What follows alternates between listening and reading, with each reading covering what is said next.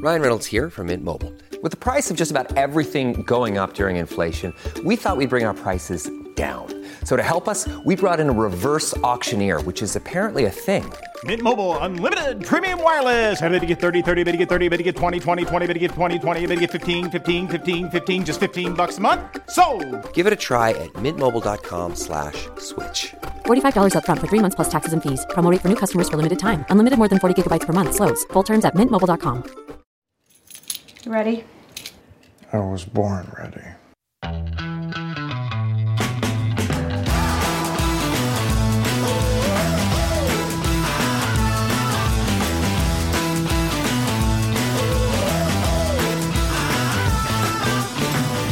Welcome to Advisory Opinions. David French is still out.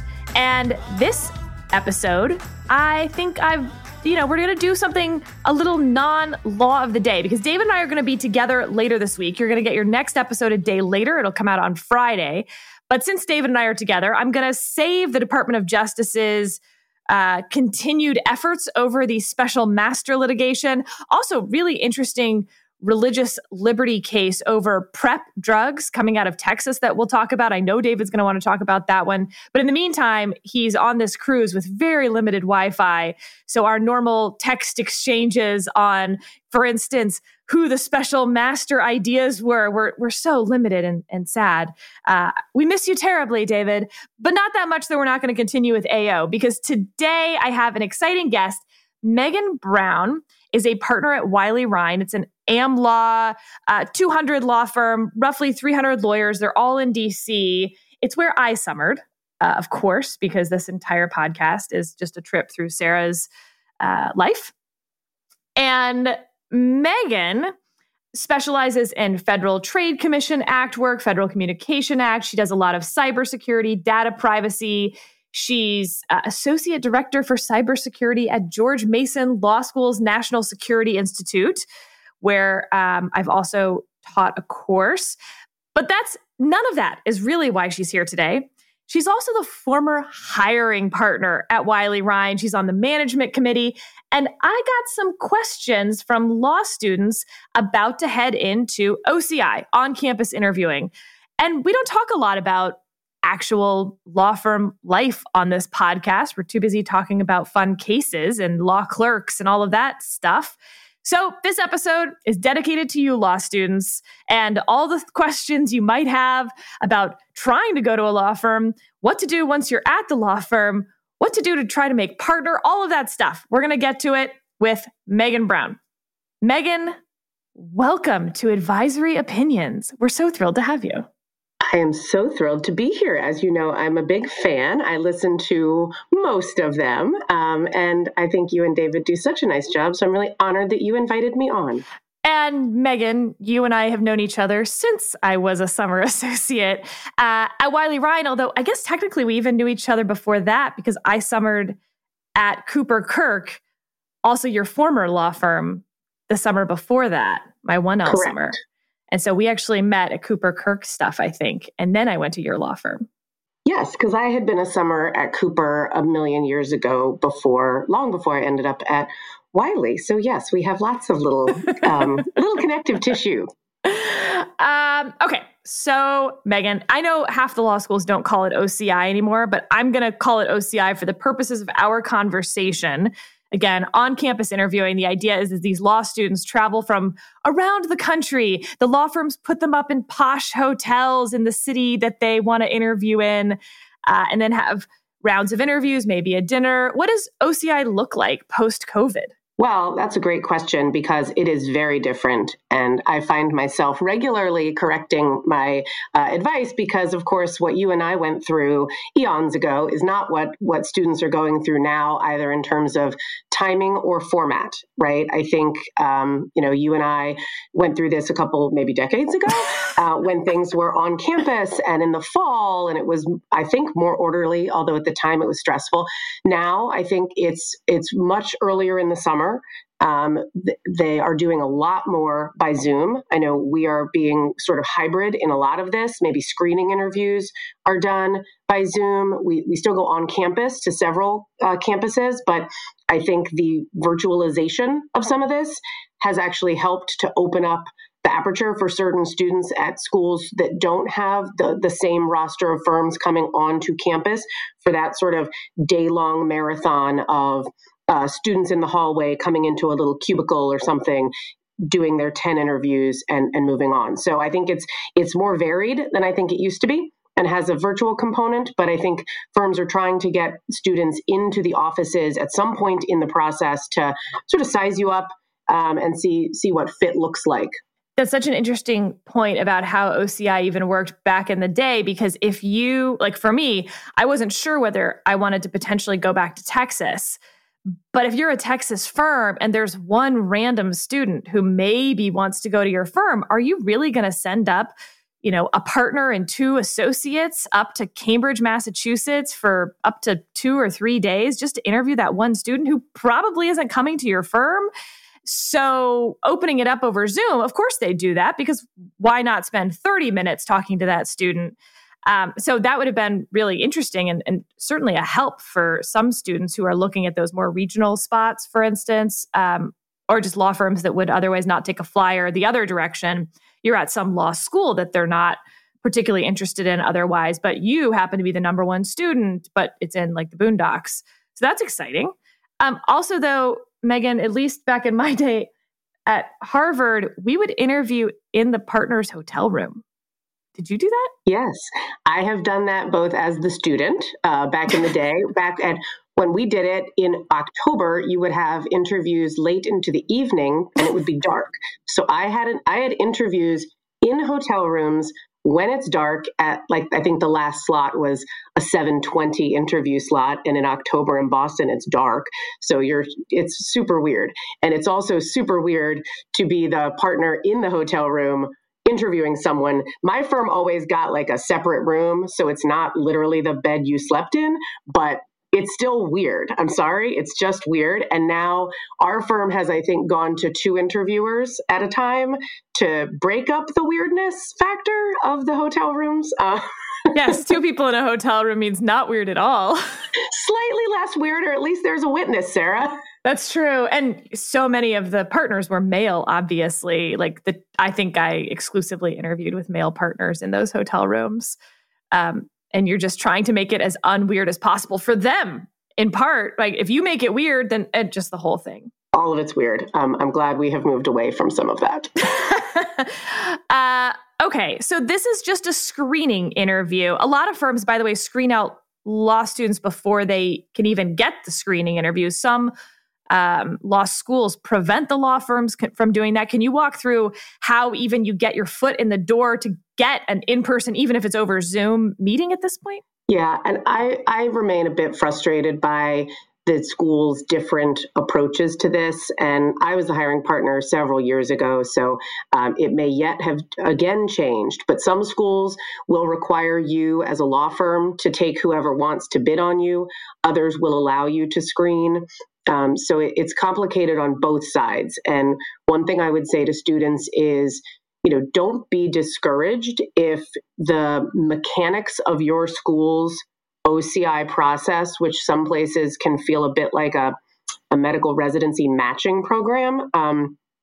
If you're not getting access to the places you want to get, I would disregard admonitions to sort of follow the process religiously. And if you know people at a firm, you should be talking to those people. If for some reason the OCI magic yielded a schedule that you're not psyched about, don't sort of give up, because the law firm hiring is frequently very much hey, I know this person, or hey, someone went to my undergrad. So, you can still be creative to go after what you want. But for a lot of schools, it is, you put in your list of firms, they might select out based on grades or something, and then you've got your schedule and you go and do the 20-minute screeners.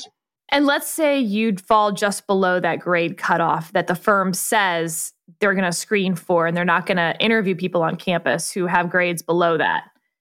Should you still try to get in there? Do you have a shot? Are those cutoffs hard and fast if you don't know someone? What if you do know someone? It's hard to generalize across all firms because I remember from my process, there were certainly firms where it was hard and fast. But I think, kudos to the student who's going to try and be scrappy. And if you really want to work at X firm that is a grade snob firm, then good for you for trying to do it. I mean, maybe people on the receiving end of this outreach from students will curse me for encouraging it. But I think if you think you're close and you have some compelling reason you want to be at a firm, it never hurts to, I guess it could hurt, but it probably won't hurt to email the hiring committee. Usually a firm has staff that you can reach out to, so you're not inundating law firm partners with your emails, and just flag it. And sometimes they'll have cancellations for on campus. And if you're the kid who's standing at the door and you're willing to say, like, I'll wait, good for you. I think that's sort of refreshing, right? If you're hungry, go for it. How do you stand out in a screening interview? They're 20 minutes. Maybe you're in a hotel room. Maybe this part is where Zoom is worse. Maybe you're over Zoom. There's not a whole lot of rapport you're going to establish. Also, the questions are going to be all the answers are going to be the same. All the questions are going to be the same. What are you supposed to do? Wow, that's a really good question. How did I get hired at Wiley, Megan? Oh, stop it! The faux. I'm not gonna indulge the faux humility. I think one of the things that is deadly on these interviews, whether it's Zoom or in person, is if a student can't carry their end of the conversation, right? It is a conversation. And if you come in and you sit there and you just respond to questions and you're expecting the interviewer to do the work, that's asking and expecting a lot, because some interviewers are energetic enough to pull that off, and even on the 12th interview of the day. But I will tell you that the deadliest interviews for me, in person or on Zoom, are where I'm doing all the work and the person isn't in that give and take of a conversation, because that's what working with the lawyer is going to be like. So try and make it a conversation, and have a couple of questions that you could pivot to, so there's not so much dead air. If you end up with an interviewer who is maybe not as chatty as me or Sarah or some of the more extrovert interviewers. So I think this is interesting because interviewing, in my view, is like so much else. Yes, some people will have a talent for it, but it's actually a skill like any other that you can build up. And having sort of go to small, short anecdotes, things that you can carry the conversation with. I review a ton of resumes, both law students and undergrad, and it's very popular to have the interest section at the bottom. And I will put big red marker around interest sections that say things like, and I mean, how many times have I seen this exact interest section? Running, cooking, reading. Okay. So first of all, those aren't really interests, right? Those are verbs, gerunds, technically.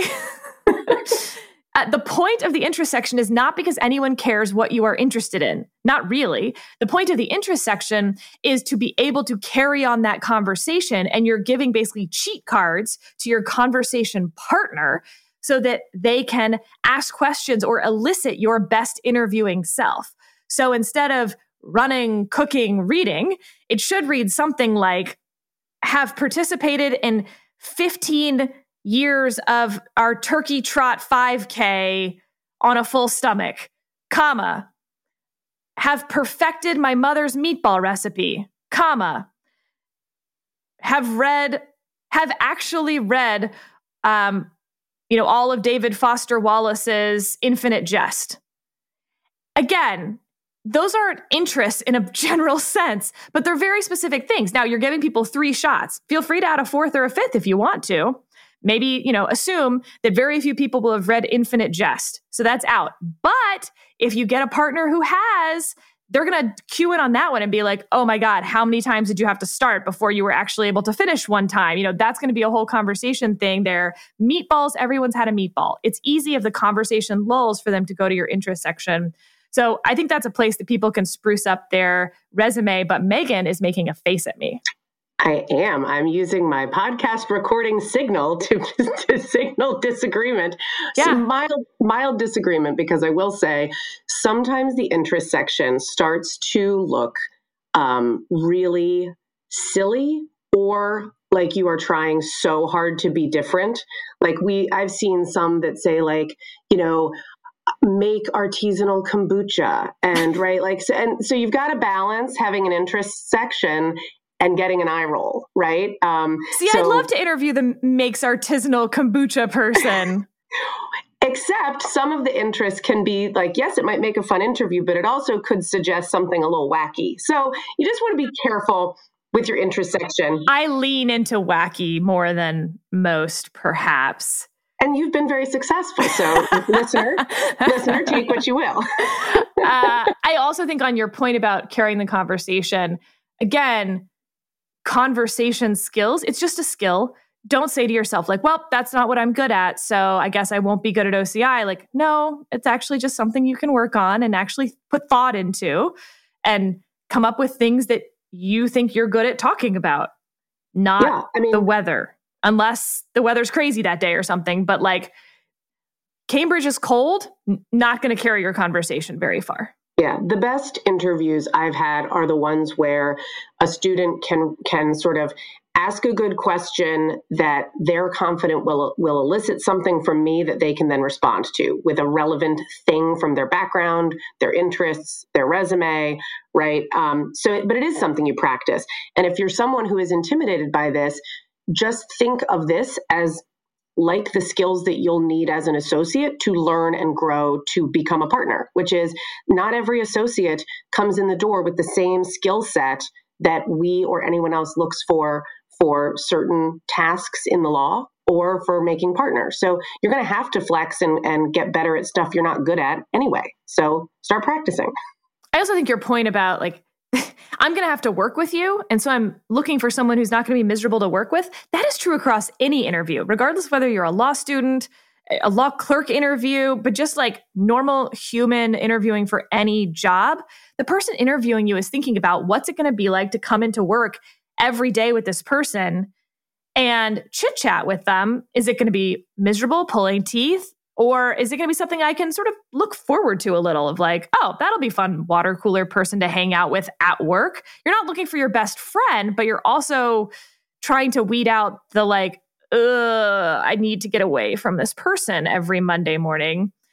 Someone said that to me. I was actually like in my maybe mid-20s. I was a little old to hear this for the first time, but it blew my mind where I was like, oh, they want to know whether they'd enjoy working with me, not on the merits, not whether I'm a brilliant lawyer at Westlaw and know all the cases and have read that footnote. They actually just want to see if like I'm a normal human that they, when we're at trial and get a beer at, 7 p.m., is that something that like, they'll be like, yeah, let's get that beer. Or they're like, oh God, I don't want to bring that associate with me. Well, and a big part of it also is you're trying to get a sense of how this person will mature in the setting in which they're going to be working. And very few lawyers have the luxury of sitting in an office by themselves, writing briefs and doing big thinking and never having to interact with the client, talk to a fact witness, meet the engineer who's designing the system that you need to get regulated approval for. So I want to see that you can build relationships with others that I can send you if I need to. Like I recently just sent an associate on site to a client and I just sent him and I didn't go babysit him. But I had to have that confidence that I can just deploy you. You will go, you will make the firm look good. You will do excellent work. You will come back with the task done and you will have expanded the goodwill for the firm because the people there will find you both competent and affable. And that is an important thing that you have to do to be able to grow business and to serve clients. For those who are worried that we're not going to talk about the new Netflix show Partner Track, don't worry, it's coming at the end. Yay. Okay, I want to expand past Wiley a little here to some of the questions that either you're going to get in OCI or you're supposed to ask in OCI and how you, Megan, would think about these as a law student. Litigation or transactional? And can you explain what those mean? I don't know. I think most law students have an inkling of which direction they want to go. A lot of law students, though, are still in their summer trying to figure out what those actually mean in practice. Because in law school, you read cases, so you think you understand what litigation is. It's an adversarial process, and you read, contracts. But it's a very different thing to be at a New York deal firm working on a transaction than to read about a dispute over a transaction. So I think, a lot of law students can and should have some inkling of the kind of work they want to do. But I don't think people need to feel this huge pressure to be able to articulate exactly which flavor of those they want to do. And, quite frankly, you should be open to, if you think you want to do litigation, I like hearing that people are open-minded enough to know that they're going to try some other stuff, and they might find out that they love counseling and compliance work. And after 5 years of litigation, they might want to be managing litigation and not taking depositions. So I want a student, and I think lots of law firms want a student that are open to different things. Interestingly, of my little girl group of 4 from our section, 2 went transactional, 2 went litigation. None of us are currently nope, wait, that's not true. 1 is still technically a practicing lawyer, but like very much in-house and not in the general counsel's office. So to some extent, it also doesn't matter. I mean, frankly, you'll do a lot of what the firm will tell you to do. I mean, certain firms you have to know. And if you're going to, certain firms, you're going to have to pick and have a good reason why and understand those specialties. But I still have no idea what transactional lawyers do. None. They do some very interesting things. We are frequently regulatory counsel on these massive transactions. And I will say they work extremely hard. Some of them are just absolutely brilliant when you think about the moving parts and the chess that they're playing with respect to both the structure of a deal, right? How to create a business, how to create an entity for all these different purposes, and pulling together like the tax team and the regulatory team and this team. So it is pretty intense work. I just think from my perspective, it's a long road to get to that sort of master the universe kind of roles at these big firms. And it's daunting. It's becoming a real moneymaker for a lot of the firms, though. So if you do go that path, you're arguably in the more profitable section of that law firm, which for long-term career stability and other stuff may also be interesting to think about. Maybe, but one of the things I also encourage, and I'm now sort of angry at myself that I went to the big M&A side of things. The really interesting piece to me is like corporate work can be a lot of different things, and you can be in-house and be a really great counselor on business risk and helping your company sort of structure things and mitigate risk and do really creative, innovative things without being at, Cravath or Wachtell sort of setting up those master of the universe deals. So here's a question from one law student. Do firms actually differ internally in their culture? If yes, how so? And how would you get to that in an interview? How would you get to the bottom of that difference? Or even in if you only get to summer in one place, how would you know the other law firms' cultures? So yes, 1,000 times yes, the firms differ dramatically in their culture, and that's driven by a lot of different things. It's driven by, at one level, the comp system and how the law firm decides how to allocate the funding, and whether that creates a culture of competitiveness or whether it fosters collaboration. Going sort of down to the associate level, it's, are the associates encouraged to help each other and work together towards shared goals? Or is there a sort of a competitiveness that's built in there where the associates are sort of feeling like it's a zero-sum task at the firm? And I think to your question about how do you possibly discern that, right? You can't do it just by reading websites because the firm websites all use the same basic buzzwords. So you really, I think, have to work your network, talk to people who've summered there, talk to people who know associates, and look at, like, are their associates happy? Do they stay? Are they doing work they care about? And when you're in the office, I think that is a key time to try and just get that vibe from the firm. Are people nice to each other in the hallways? When you get in the elevator, do they greet each other? And try and get a sense of whether people are sort of happily or contentedly engaged in the work that they're doing and feeling fulfilled by it, as opposed to, asking questions about the structure of the summer program and how assignments are handed out. I always found this to be the very hardest thing because the firms know who their sort of rock star personality people are, and that's who they send to interview on campus. They're going to send sort of their most fun, interesting person and the associate who is happy. They're not sending the unhappy, grumpy, misanthropic associate to come talk to you. And at the same time, I found the walking through the hallway thing helpful, but I didn't have that I can just call up my dad's best friend, my uncle, my whatever, who are, know everything about these law firms, and they can give me at least the shorthand gossip on what the law firm cultures are like. So I was sort of flying blind. Maybe there were some students who had summered there the year before who were still around campus, maybe. But even then, they, the nerds I was hanging out with were like, I'm going to make partner in 6.5 years if I, don't sleep and bill 3,500 hours a day. And I'm like, okay, well, that's not helpful. You don't care about any of this. So I found this really hard, and I didn't know what questions to ask in OCI because you sound like such a dweeb. If you're like, I saw on your website that you say you have a collegial culture. How would you say that manifests itself? Like, okay, well, what are they going to say to that? Well, I get that question a not insignificant amount of the time. I'm sure. And listen, I mean, I think it's a fair question. I wouldn't maybe ask it exactly the way you just did, but it's a fair question to ask, say, a mid-level associate or a junior partner if you're talking with them during the office visit, sort of, why are you still at the firm? Like, what about the firm have you liked? I've gotten really good questions about what about the firm don't you like, right? What would you change if you could? And, those are interesting questions. Sometimes they're uncomfortable, but I like it. And, I wouldn't ask a lot of questions about sort of lifestyle because you don't necessarily want to telegraph that you don't want to work hard. But I think the atmosphere questions and how you get along with people and what the expectations are, those are all fair questions if targeted at the right level. But you can even ask a senior partner, why have you been here for 20 years, right? It's a fluid market. People can move around. Why have you stayed? What is your go-to question to a law student on campus that helps you sort of discern wheat from chaff?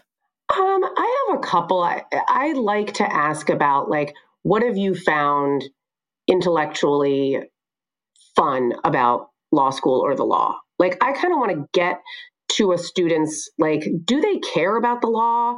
Do they care about sort of this whole enterprise? So I sometimes ask questions like that. I will ask, what about the practice of law in DC is attractive to you?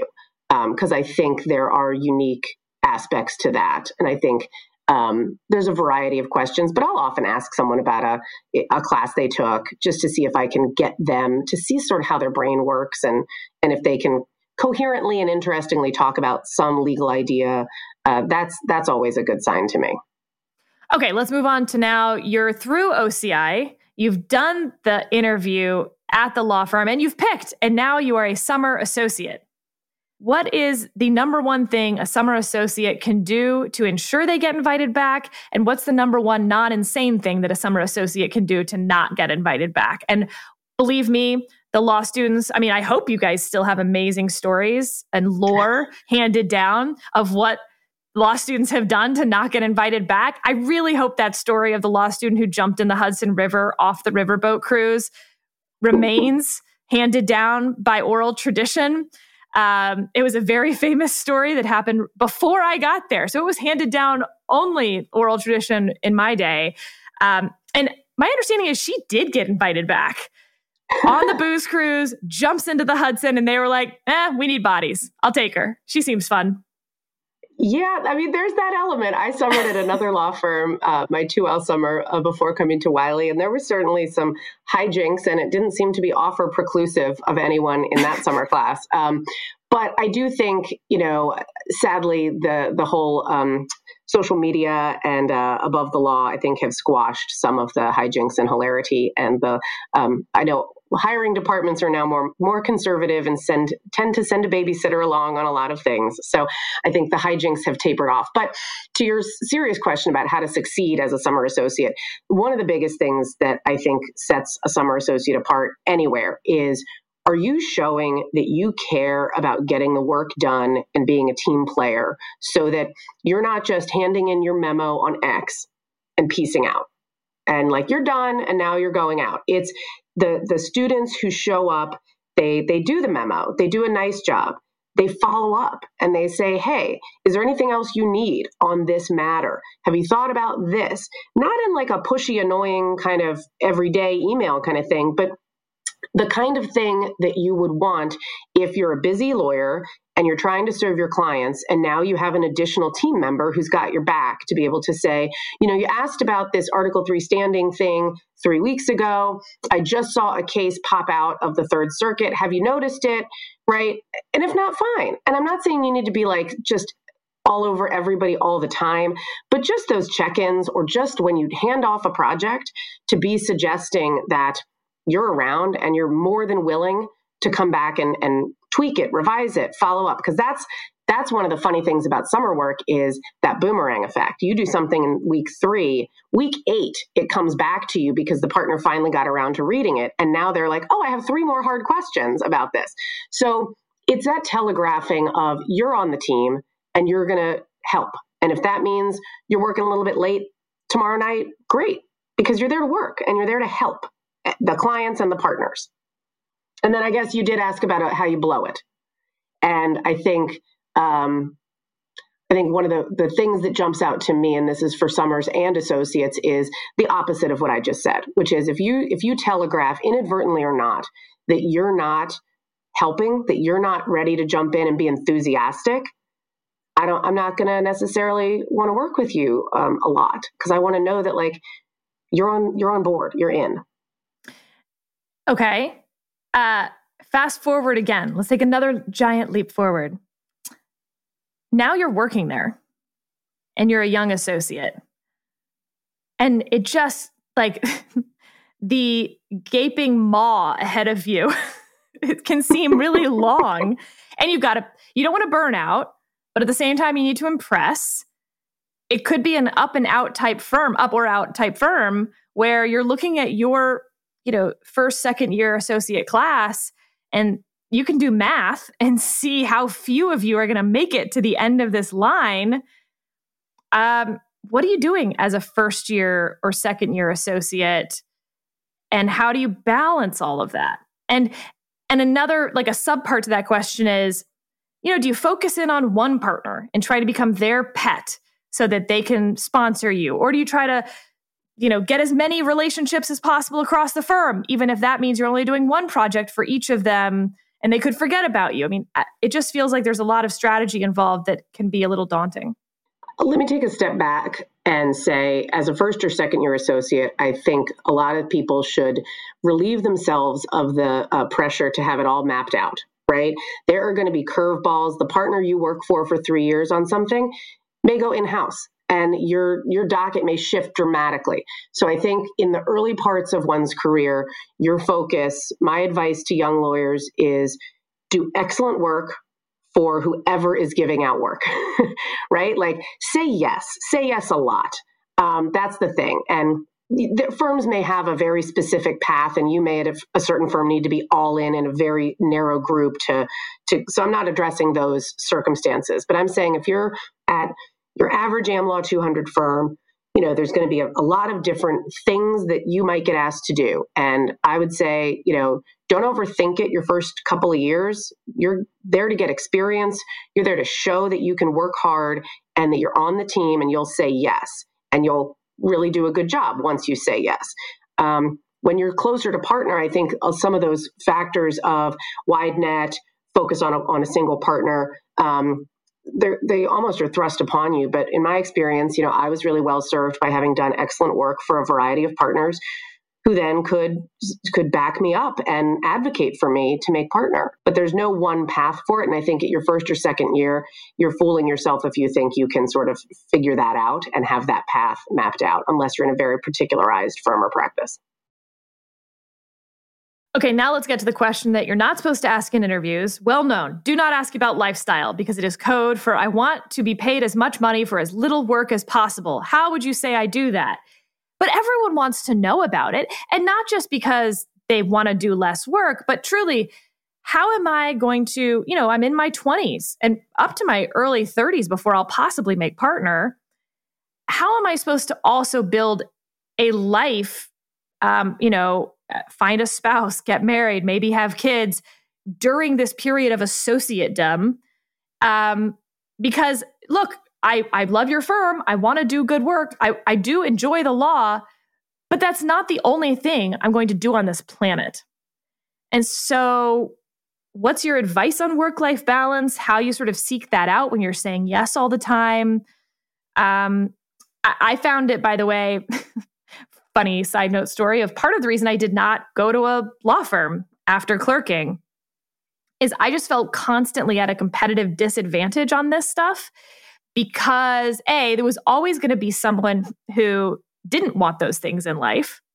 And so they were going to put in more hours than I was. And in a culture, whatever you want to call it, where hours are sort of how the metric by which you're judged, just starting right off the bat, I felt like I was used to working harder than everyone around me, but that was no longer going to be the case. And I didn't like that feeling. 2, and this got into some ethical gray areas, but I felt like, I went to the bathroom, I had to stop billing. I, obviously went to go exercise, took a shower. I wasn't billing that time. And yet there were associates who were. And they were like, well, I was thinking about the case. And I was like, oh, I'm not going to do that. First of all, I don't know that I'll be thinking about the case in any smart way. But second of all, maybe I don't want to think about the case during my shower. So again, I'm at this huge competitive disadvantage. And yet I still value, part of what my value add to this firm is going to be eventually would be relationships. I can't maintain relationships if all I'm doing is working 20 hours a day. I don't have a significant other. I don't have a marriage, a family, nothing. So I don't know, Megan, how is a young law student, new lawyer supposed to think about all of that? I mean, I think the proxy for a lot of those questions is, can you discern that at any particular firm, people are there who have a life that looks like what you want, right? I saw some folks being trotted out at various firms, and they were held up as sort of great examples of various achievements, but their lives were utterly foreign to me in what I envisioned is my life, right? I didn't at that point, and wouldn't now want to bring my 4-week-old newborn into a document production.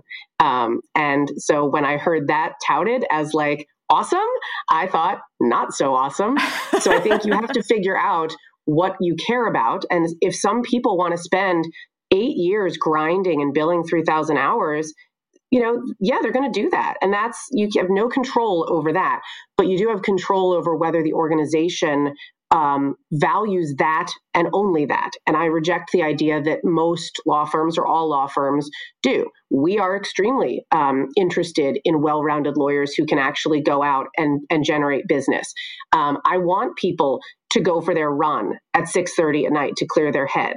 And it's not just all about family. It's about, there are people who have outside interests, and that makes them interesting, and that makes them good colleagues, right? I when I was going through the process, I was insufficiently attuned to those differences, but I lucked out where I ended up. But in hindsight, I think the proxy way to get at lifestyle is when you talk to a senior associate, ask them what they do outside of work, ask them why they're still there. And you might get an answer that says, like I would say, I'm still here because I have the control over my life at this point, having built up trust with my firm, to go do things outside, whether that's get home to my nanny, or as some colleagues would do, they run marathons, or they volunteer at N Street Village, or they take care of a sick parent, or whatever it is. You want to be a place where you're encouraged to be a whole human, because quite frankly, clients want to hire whole humans. They don't want to work with a robot, but they do want hard work. And so you have to expect that's part of the deal. You can't, maybe do the ultra marathon as a 4th year associate. Maybe you just do the marathon, right? I think there's a way to get at what you want to know without asking lifestyle. And to me, it was always, when I look around, if I don't see people whose lives I want, I don't want to be at that place. And Megan, because we're such good friends, I happen to know that part of your experience at Wiley was very specific.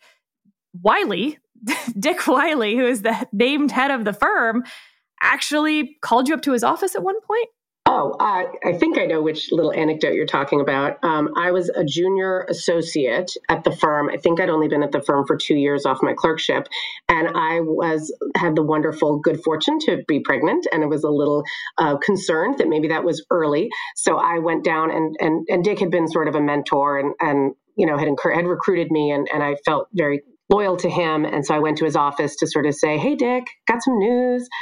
Going to have a baby. And I was nervous about it. And he gets up from his desk and walks around and, gives me a hug and says how thrilled he was that I wasn't feeling pressed to wait to make partner because it's a poverty to have your job dictate those kinds of big family decisions. And, I felt extremely supported by both Dick, but everyone that I worked with. There were many of us, some of the women who were simultaneously pregnant. And we were toddling around the office together, sort of laughing that we were all within 6 weeks of each other, looking like giant houses walking the halls. But I felt very supported by Dick, by Bert Rhine, by my practice group leaders, that, I could go do those things. I never went part-time. I always worked full-time.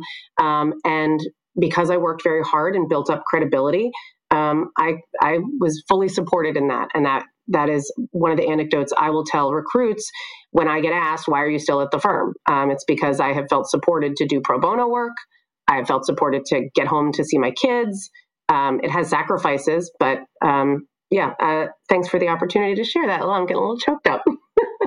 When I wrote about double clerkships, for instance, and the new trend of double and triple clerkships, and how I thought that was uniquely hurting women, in part because of, at some point you've got to get into that pipeline.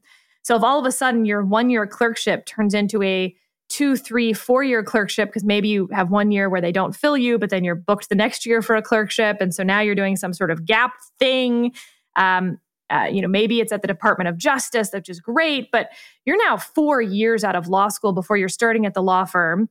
And then you want to build up, as you said, some credibility at the law firm before you can start having kids. And all of a sudden that whole pipeline gets just really moved forward. I'm curious how you see law firms as a whole, dealing with the gender reality of the difference between male and female associates and what that means. Ooh, golly. We need a whole podcast to talk about this. And you care about this a lot, which is why I'm asking you. Because yes. You and I, this is our conversation that we have over wine, like no matter what we're supposed to be meeting up about, like, oh, let's meet up because we want to go for a walk. And it always, we talk about this stuff.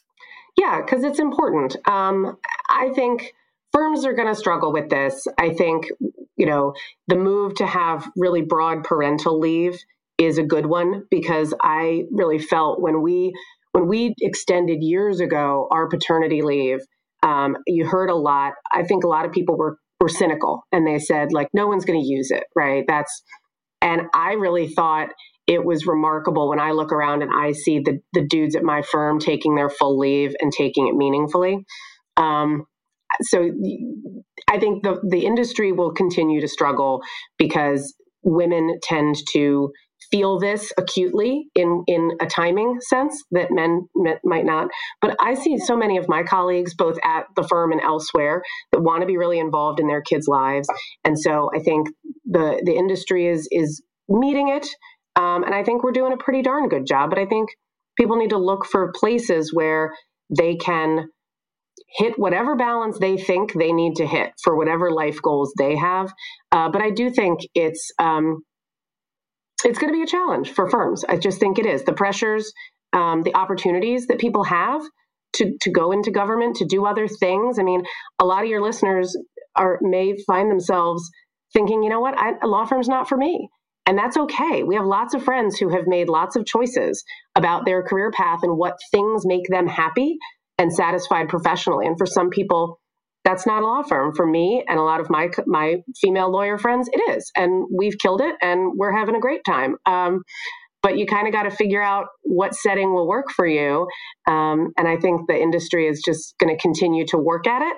But there's no real, you and I have talked about this, there's no like easy solution. You can't just mandate like on either side. Firm. Yeah. No, you can't just mandate you will have 50% female equity partners. Like, it'll get there. It's just going to take some time, I think. Okay. Last topic, most important for some probably listening to this podcast. The new Netflix show Partner Track is about a senior partner who can see that gold ring. That brass ring is right there to make partner. And there's 3 spots. There's a lot of senior associates left. She's an M&A or transactional associate. And there's sort of these archetypes that each character plays. There's like the associate who knows she's not going to make partner and who likes her life and is clearly ducking out of work as early as she can, trying to hide from partners to not get work. I think we all have known that associate. They know they're not going to stay at the firm forever, but it's, where they're going to land for now until they can find some in-house job maybe, or just go do something else. There's the real jerk male associate partner who doesn't actually, he does work hard actually, which is nice that they show that. But a lot of this is going to be that he played lacrosse at Harvard and can talk about the coach with clients or whatever and sort of be that bro-y dude with the, swishy hair. And then you have this woman who is just trying to kill it, trying to have a boyfriend, trying not to hook up with another associate. I'm curious, Megan, what you thought was most realistic in the show and what you thought was least realistic in the show. We all know you watched it. Okay, I confess to watching it. The clothes are fantastic. It's very, I think you actually said in a text, it's very frothy, right? Or one of our friends said that it's very frothy. So it's visually lovely, right? It's the offices are very lovely. I'm going to go with a really nerdy option on the least realistic, which is mild spoiler alert. There is a situation that happens with a document that has to be reviewed and compared to a previous document. And this law firm, this like captain of industry, big New York law firm, their document comparison software goes down. And then the 2 people that have a love interest have to be trapped in a conference room for like 9 hours to physically manually compare like eyeball red lines. That was laughably, obscenely not right. Like I can't, firms have technical fails, but that struck me as just a little one bridge too far. So sorry, that's my least controversial thing that's wrong. Okay, can I tell you my the thing that sticks in my craw that is least accurate because it didn't need to be and it makes no sense why they did this. And okay, this is going to sound so obnoxious, but at the Department of Justice, the Attorney General exclusively flies private while he is the Attorney General for security reasons because he is in the line of succession and because of the specific work that the Department of Justice does. Because of that, for 18 months, I flew exclusively private as well. The private plane scene is absurd. The ceilings are 15 feet high. It's still a plane, y'all. All they do is make the seats bigger and put fewer of them in there. The plane itself doesn't get taller. So that was really annoying. They're in this like palatial foyer of a private plane. So there you go. It really bothered me. Yeah. Now people know about Sarah's habit of private flight, one to which I aspire one day myself. You know what the worst part is, though, is that like, now I don't. I'll never be on a private plane again. So is it, I don't know. Is that, yeah. So it's sort of like, do you want to go do that to then never have it again? Probably worse. No. I'm worse off. No.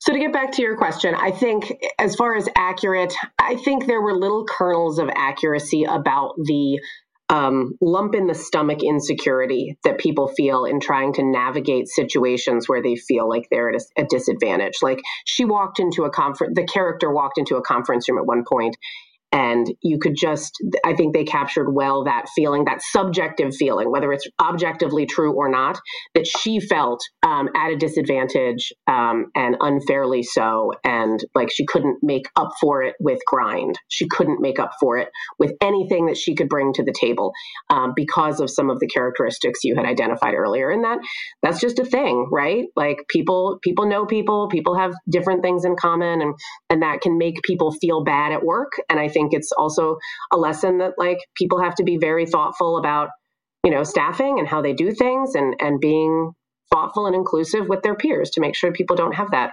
icky feeling. When the client walks up to the paralegal and introduces himself and then turns to her and says that he'll take a coffee, that makes it sound more intentionally sexist than they did it in the show. I thought they actually did a very nice job. The client was mortified once he figured out what he had done. It wasn't intentional. It was this subtle assumption. They're about the same age, frankly. And like to a 70-year-old man, the difference between being 20 and 25 is going to be pretty minimal, frankly. And I thought some of that, is it sexist or is it inadvertent or is it, like that sort of part? I thought they did a really nice job compared to shows that hit you over the head. This character is sexist. This character is being treated in a sexist manner. Instead, the show does a little bit of a better job of her clearly subjectively feeling some of that she's being treated differently because of her gender, but it's actually unclear how much it hurts versus helps versus it's in her head. And people screw up and old people say dumb things sometimes. Yes. Yes. I would just also say to the listener, if do not watch Partner Track as anything other than a frivolous, light thing to take your mind off of anything. It is not a source of career advice. No, it's like Grey's Anatomy for medicine. Like that's not how to become a doctor. It's not a substitute for med school. Yeah. But if you are a lawyer, it can be sort of funny to watch because you're like, oh, that part actually they got and that part they didn't. And it's sort of like Law and Order for DAs. Megan Brown, thank you. You are one of the most impressive women that I know, and I'm so lucky to call you a friend. And, we'll take that walk again soon. Happy to. Thanks for having me on. Good luck, everybody.